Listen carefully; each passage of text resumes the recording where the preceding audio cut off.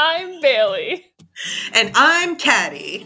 Welcome to Yeah, a show where we talk about young adult lit and what it can teach us at any age. This is our book club, and you're invited. Yeah!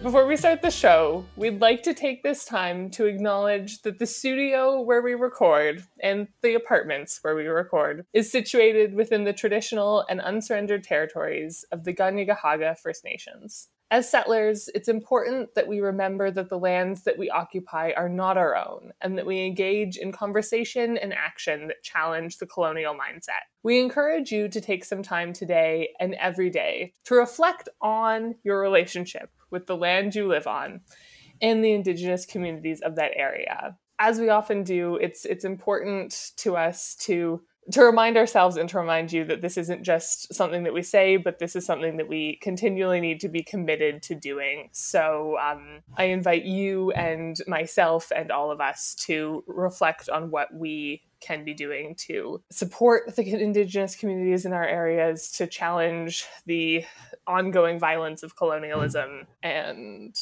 to work against the settler state. Hear, hear. How you doing, Bailey? I am doing all right. I am delighted that we're recording an episode together. It has been probably about a year, but feels like several decades since we have recorded an episode together. But now, through the magic of podcast technologies, we can have an episode without somebody sitting in the studio, which is exciting. Which is really exciting. And this week, we dove into some fun literature. This week we read The Gilded Ones by Namina Forna.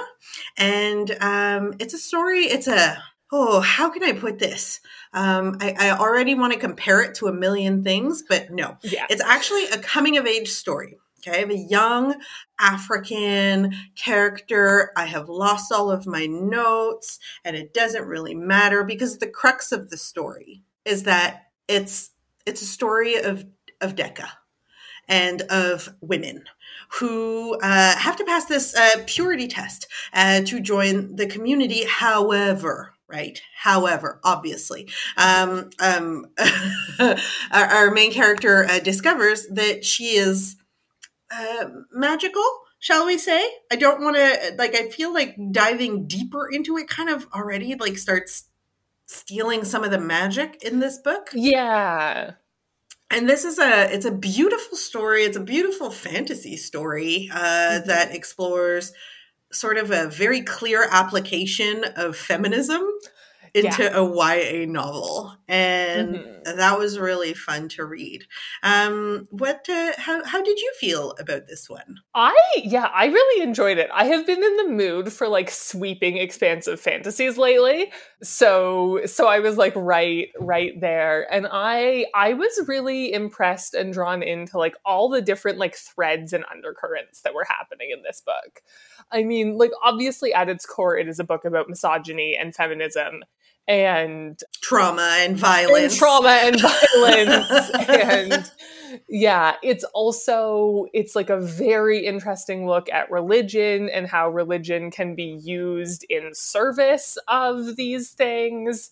And the thing that one of the things that I appreciated about it and thought was really interesting was it's a book that's engaging with a fantasy religion that's very much you can tell that the author has studied real world, our world's religions a lot. So it's really interesting how you can definitely see currents of clearly I have done religious studies. I am about to get a Master of Divinity. I enjoy a book that is engaging with religion in a way that's informed by real world religions and very well thought out, and it was very cool. And I liked how well fleshed out this pretty terrible religious system is. I also really, really liked how this book is exploring the idea of how special abilities that are kind of inherently neutral can be either, or not even special abilities, differences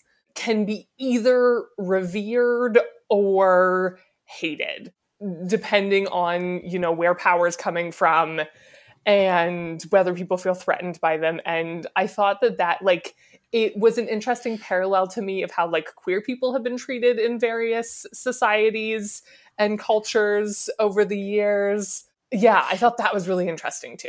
Yes, I definitely thought this was a book for the marginalized. Not in the sense that it's not so much a question of like pain and like playing into that, but it's a place where you find yourself. Like you can relate to it. And this is a pretty rough and tumble story that goes into some violence. And I think that there's, you know, the violence, it you know, makes you gasp at times. It's not easy, but there is also all the other really interesting undercurrents that come along with societies that are plagued with violence, allyship and friendship being super, super, super important as well in this story. And I think that that's really, there's something there that allows for the protagonist to really grow throughout the story. And she grows through her relationships, through her hardships. I also find that like it was done with a certain tact that only comes from having, once again, anchored oneself really clearly in life as a marginalized person. I mean, I think that's something that's really important. But I'd love to talk about this, about the religious stuff with you. I am. I don't know if you know this, but I was baptized by a rabbi in the sink in my Muslim family. So to me, religion is like that. I want to hear that story, but so like I don't I have very good surface knowledge of a little bit of everything religiously, but like I have no understanding, nor does it resonate with me at all. So so I'd love to hear more about how this world, like there's really cool world building in this book. I think we get really interesting. The structure is built in a way where we get snapshots of moments. You know, it's not like fully chronological. We're not embarking on like 3 weeks in the life of such and such. We really do kind of jump around forward in the story, but that allows for a world to be created, and it's a world that is incredibly oppressive. So yeah, tell me more about how like the oppression through religion came through to you and sort of how you feel about that. Yeah, I mean, it's just like, it's really interesting. And it's like, so they have this, they have a deity, Oyomo, and there is a scriptural book. That's one of the things that I just thought was cool about this, is you get so many fictional fantasy religions. This is the first one I can think of that actually has scriptures that are referenced, which just made my like religion nerd brain happy, even though they sound like they're mostly terrible. I was just like, I like how well this religion is constructed and how it like, it has scriptures. It has, geekily, I thought that was interesting. And there are definitely like, I could see how the author was drawing on like certain books of like the Old Testament Hebrew Bible for parts of it. Like there's some that's very reminiscent of the Book of Proverbs, for example, some of the stuff that they talk about. The Book of Proverbs. This is very exciting. The Book of Proverbs is basically like it's a series of kind of like statements about like how to live a good life, and like it sort of lays out like quite like a very simplistic black and white moral system in a lot of ways. Got it. And so there are definitely, and there are some parts in the Book of Proverbs about like what a good woman should be like. And so there were definitely like I could see she was kind of drawing on that and like twisting it a little bit, like playing this game of like, what if this was even more pronounced, and like what if like this was the thing that people focused in on. And so you have this society that's really interestingly constructed where everybody, especially women, is like very indoctrinated from a very young age with faith. And there's clearly like the main character, especially at the beginning, is like very, very like she's very wholeheartedly like believes in this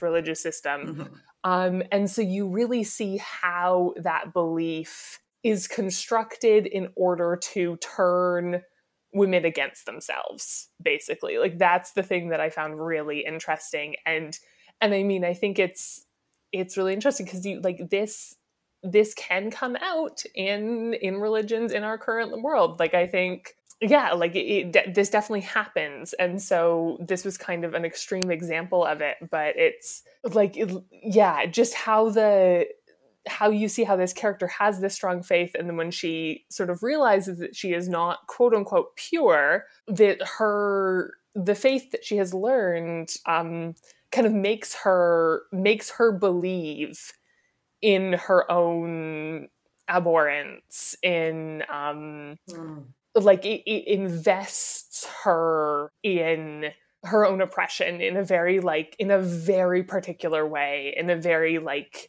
deep and devastating way, but that I think that plays out sometimes in our world. Like I think specifically of like evangelical purity culture and like what that can do to women, because that's an example that I'm like more familiar with. But yeah, I thought it was really, really interesting and really well done. It felt, well, it made me think it's interesting because being not very, like, being someone who struggles a lot spiritually, I guess, or spiritually challenged might be a better way to put it, that still resonates very intensely with me because of also the cultural element. Like, this is very steeped within African cultures, which are, like, I mean, the entire continent has been colonized, let us be honest. Yeah. So there is like this incredibly strict moral code and way of being able to make it through the day, sort of thing. You know, like it's rough, and I think it's important to note also that Namina Forna is she's from Sierra Leone. Yeah, and she was born there. She grew up there before moving to the U.S. And I felt that deeply, and that connection to, it really just is like a very steady anchoring that allows for you to drive your moral compass. And, you know, for some it's religion, for some it's, you know, your family, which is, I think sometimes just as oppressive or not as religion, depending on your relationship to it. So yeah, so there's something interesting in that, because it's like I got a similar sense, maybe not spoken as beautifully as you just did, but well, I mean, I'm going to be honest, but I find that fun because it's anchored in something else, and we can still find a point of relation there. And ultimately, I think that that's really fun, because it's also explored a little bit throughout the story with just the diversity of folks that are present, right? This world is like oppressive, but like in this little village, there are people who are gasp Asian, gasp South Asian, gasp brown, gasp black. Like it's just exciting to kind of be like, oh, it kind of looks like an urban African city. Like it's that's what you get. You get like this cool mixture of folks, and with that you get like this interesting sense of solidarity that builds, these interesting combinations of values that also push people to move forward and to grow and hopefully only grow in the best of sense. But yeah, sorry, I got lost in my thoughts all of a sudden. No, I love it. I love that there's like so many different undercurrents that we can pull out because of our different experiences. Like this is a very masterfully crafted book. Like there's so many layers. Absolutely. I think, especially thinking that this is the first of a trilogy. Yeah. How exciting is that? I'm very excited. I'm particularly excited because I imagine this is going to be explored more in the subsequent books.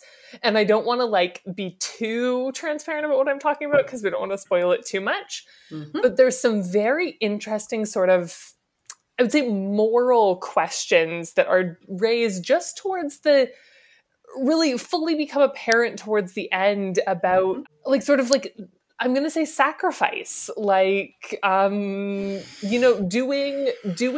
actions that you know are wrong in the service of sort of at least what the character like sees as, and I think within the world too we can see this, but like in the service of righting a greater wrong. And that is an ethical and a moral question, and I mean, it's such an important thing to talk about, and I think that this is a really fun way to explore this theme.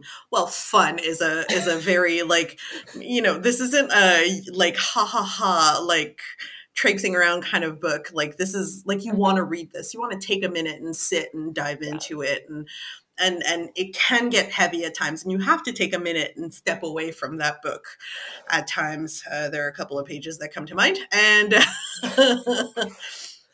yep. And but I think that it's going to engage young readers and older readers in that question exactly about like, if I am doing harm for the greater good,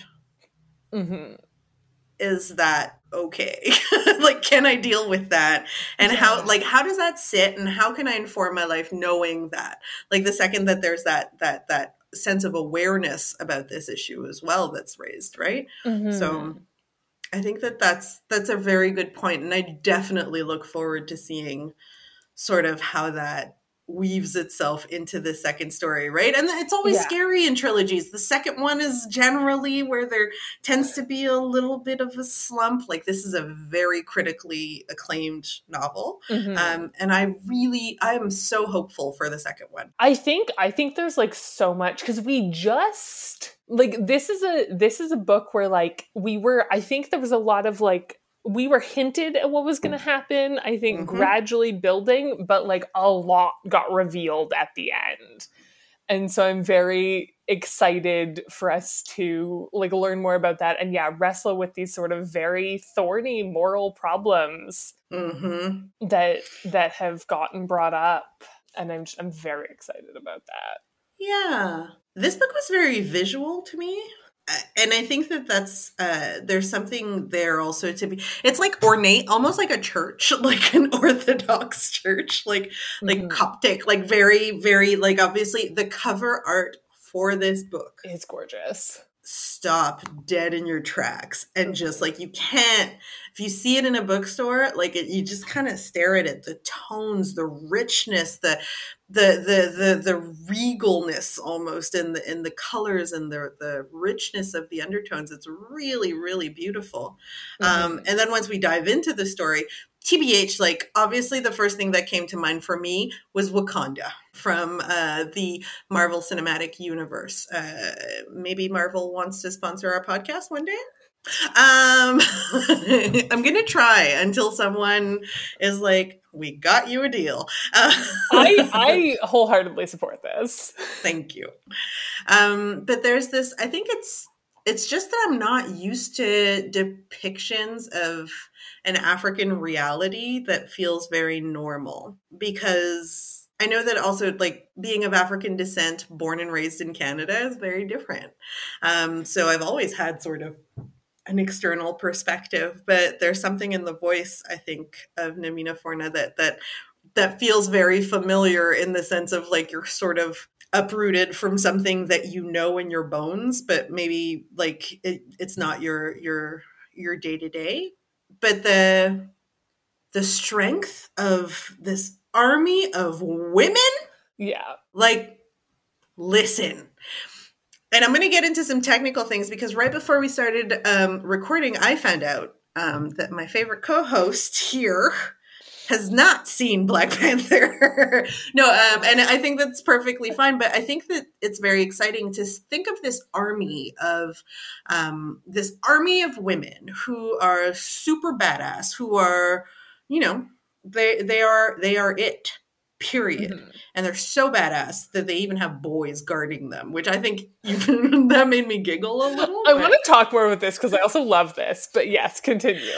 But I pictured them like the Dora Milaje in Black Panther, who are, so they're this army of women who protect the king of Wakanda, also known as Black Panther. And just this like strong badassery and this ability to take things on, but also to like their greatest strength is their support of one another. Right. And I mean, anyone who's delved a little bit into like military history or things like that, or just understanding the psychology behind the military, like there's a lot of that. We form a bond, we create this pack that absolutely needs one another, and everyone has a job. So everyone must, you know, we've got to make sure that everyone is okay, kind of thing. And I found that in this story, and I found it so fun and so neat. They're very ingenious, they're cunning, they're fast, they're swift, and they grow, but they're still wrestling with the fact of being in service and this and that. And it's very exciting. And I don't know how else to say this, but like comparing something to Black Panther to me is like comparing something to like that like perfect piece of dessert, you know, like it's Black Panther is the thing that brought me back to like understanding what it feels like to be like a 10-year-old kid watching a movie being like, wow, I want to be that guy. Like I got to feel that for the first time while watching that movie, and like especially with folks that look like me. And in this book, that's exactly the sense that I got. I was like, oh, these girls are cool. I want my nieces to read them. And like, I don't know. Yeah. Sorry. Yeah. No, absolutely. It's so powerful. And it's so powerful, like, to how you were touching on this, like how they all bring different things and then grow into them. And this really, yeah, like the sort of community and solidarity and like relationship is a really important theme in this book. And like we have a lot of characters who all have been isolated from other people in like different ways, and sort of them, like a big part of them being able to sort of break free from this oppressive system that they are trapped in is their relationships with one another. And so I have to shout out Britta for a second. I love Britta. She's a sweetheart. I am always going to love the character who's like, but let's all be friends, which is basically what this character does. She's the great unifier. Yeah. But yeah, it's such a rich and beautiful world. I mean, horrifying also, but like... Isn't it wild though? Like, I think it creates a universe that I think a good comparison, like in terms of how oppressive the universe is, like it's very comparable to the type of universe that we find in like the Handmaid's Tale. And I think that's like, it's this constant vigilance. Like there's like, I would, if I were allowed to diagnose people, I would totally diagnose some of them with PTSD. Almost all of them.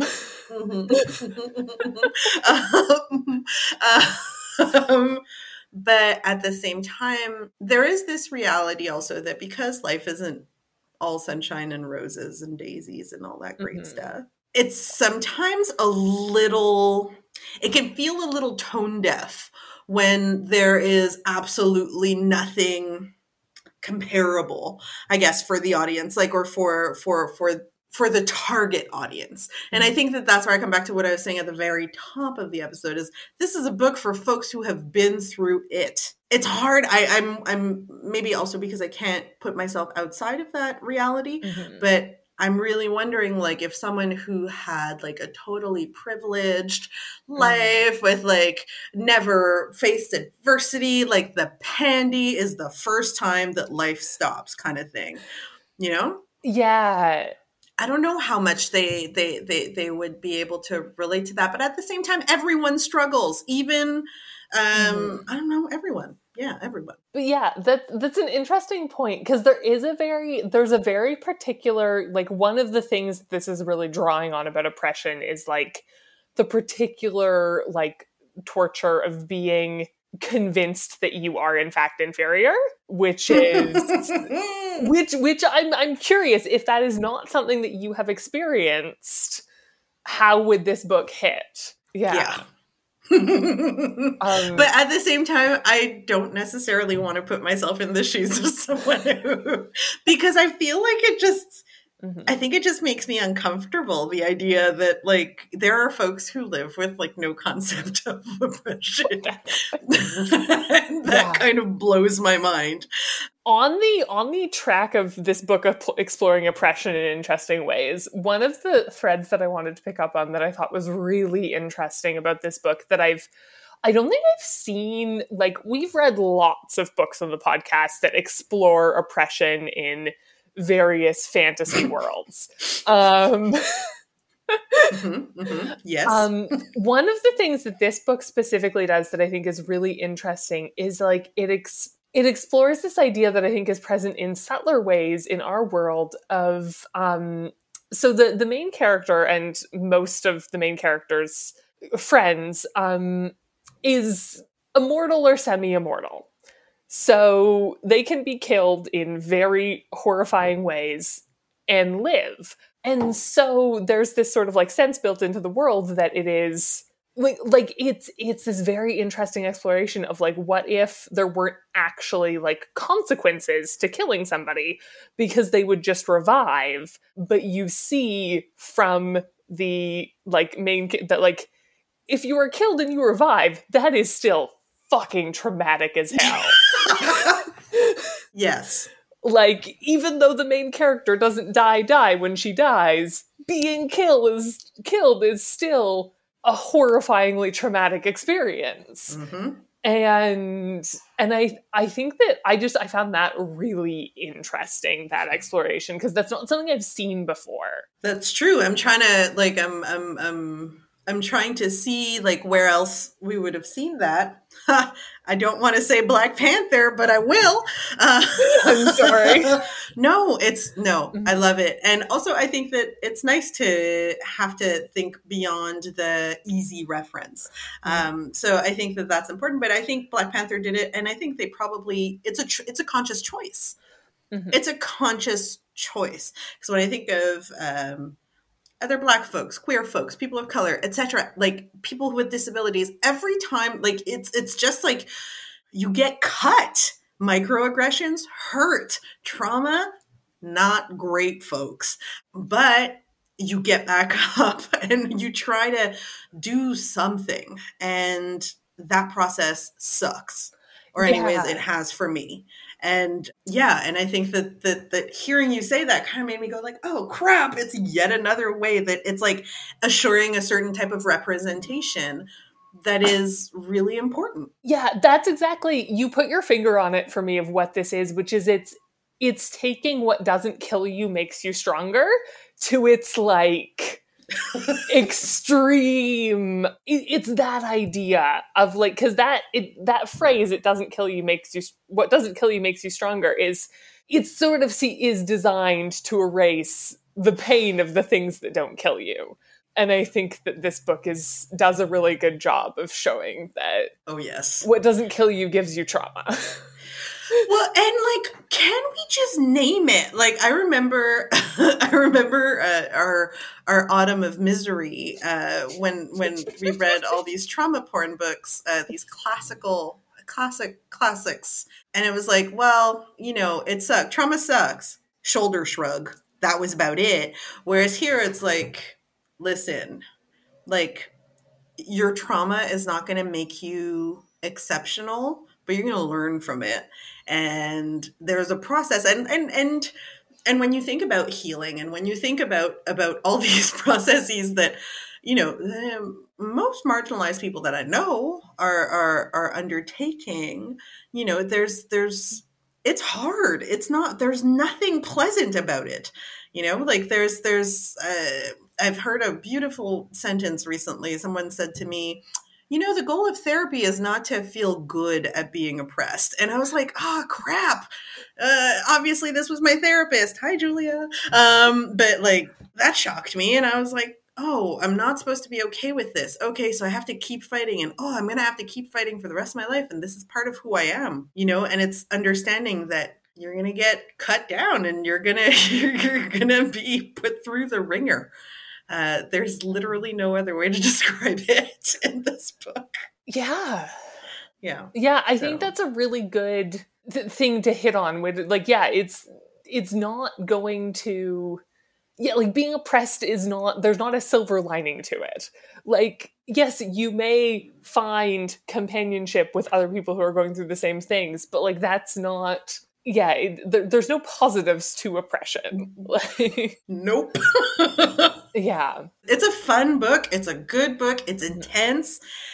This would be a great cottage book, I find, like a great, like late spring, like when you still need a fire in the evening kind of situation. Like, real good book for that. Maybe, like, definitely not a beach, like a light vacation read. No, but yeah, like a get lost in it. In it read. I need this book to become a movie. I think that this book was written to be transformed into art on the screen. Yeah. Yeah. And I want it. With all the queerness in it, too. Because there's a little queerness in this book. I was into it. I want that to be explored more in the next book. And I'm not necessarily the person who's always rooting for characters to be poly, but I'm like, I see potential here and I want it to be realized. I mean, it is a feminist, it's like, this is a very intersectional feminist kind of book. So, like, what are we missing here? Some polyamory. I would love to see, perhaps in book number 2, please, perhaps some non-binary or trans characters. I think that would be nice. Like, I think I had a little moment where I was like, oh, is this like radical feminism? And then I was like, no.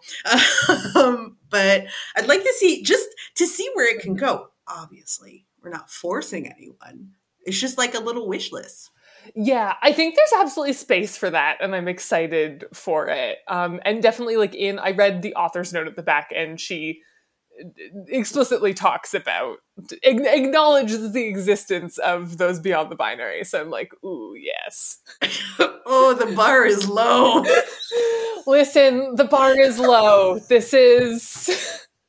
It was like, ow, my ankles. The bar is so low. Wow. Sometimes the bar is low. Yeah, it is.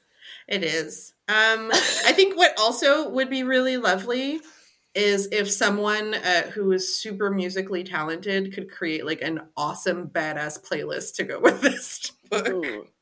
I feel like there could be some really sweet Afro beats happening in the background, and but with a bit of an industrial feel, like a little clang clanginess to it, like, because it's still like, it's gritty and dirty a little bit too. Like there's it's not a polished kind of diamond situation, which, hey, that's great, but this is what it needs. It doesn't need to be a polished diamond. This is like a rough situation, which I'm pretty sure will turn into a beautiful diamond by the third novel.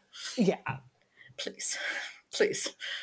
Yeah, no, I think I'm really excited for the next books in this trilogy, and I would also love to see it as a movie. I maybe want them to wait like a couple more years for like just the CGI to get better and better, so that they can like because there's going to need to be a lot of effects for this, and I want them to be well done.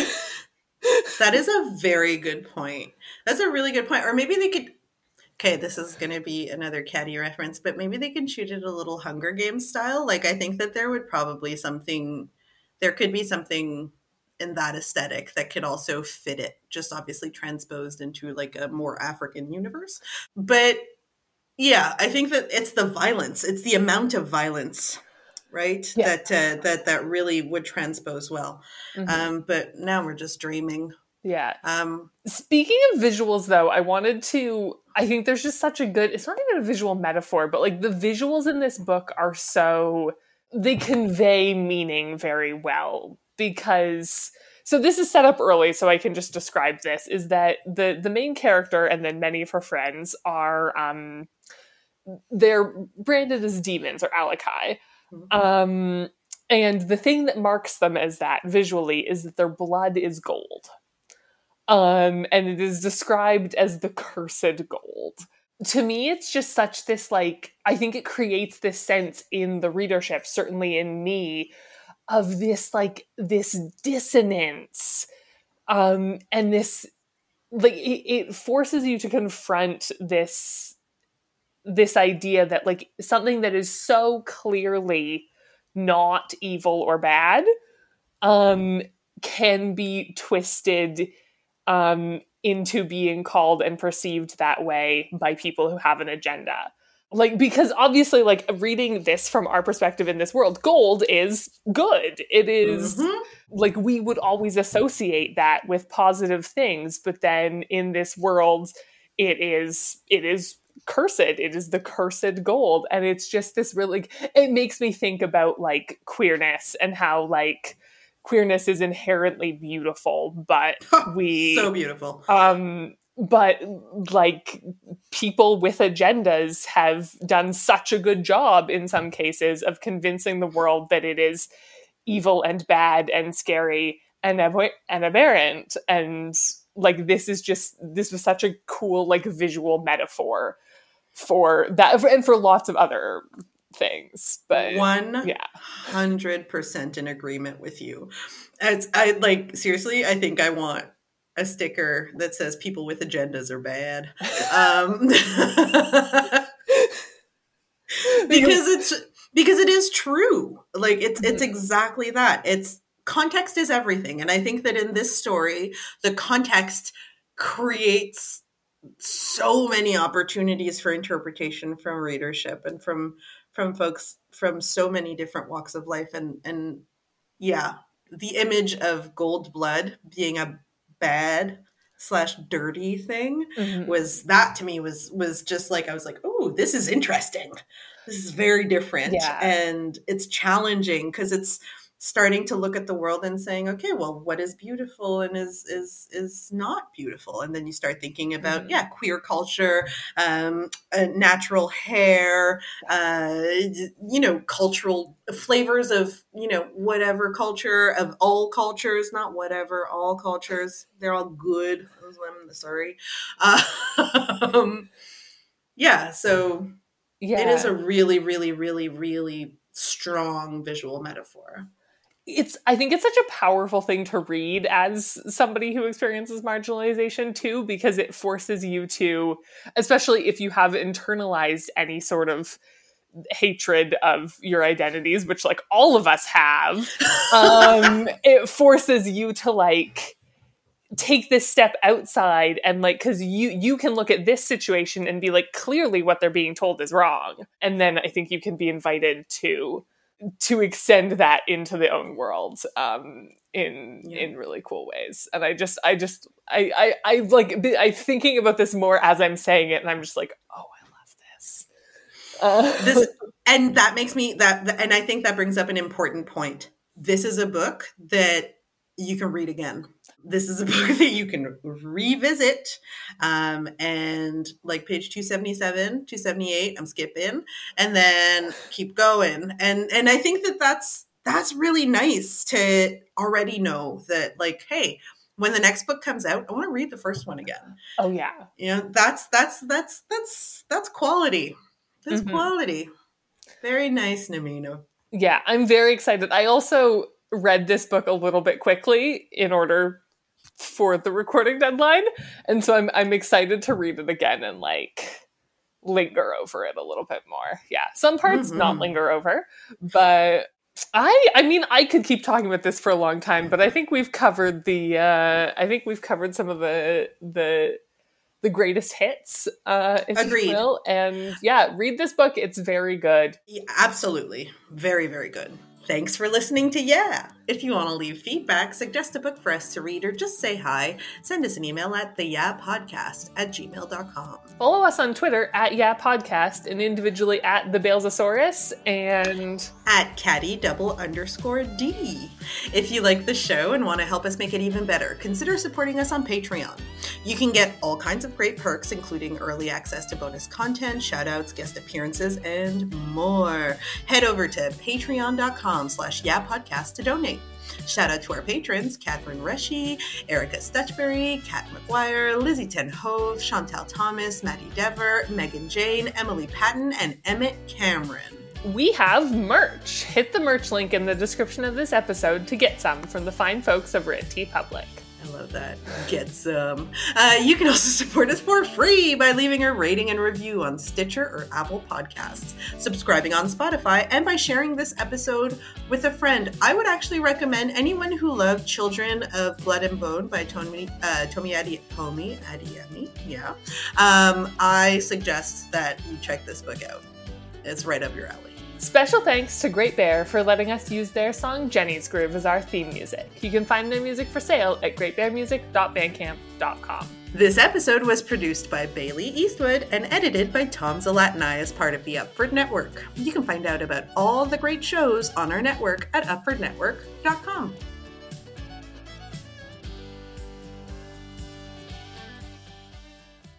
Hi, I'm Anthony Giorgio, host and producer of Queer Teen Podcast.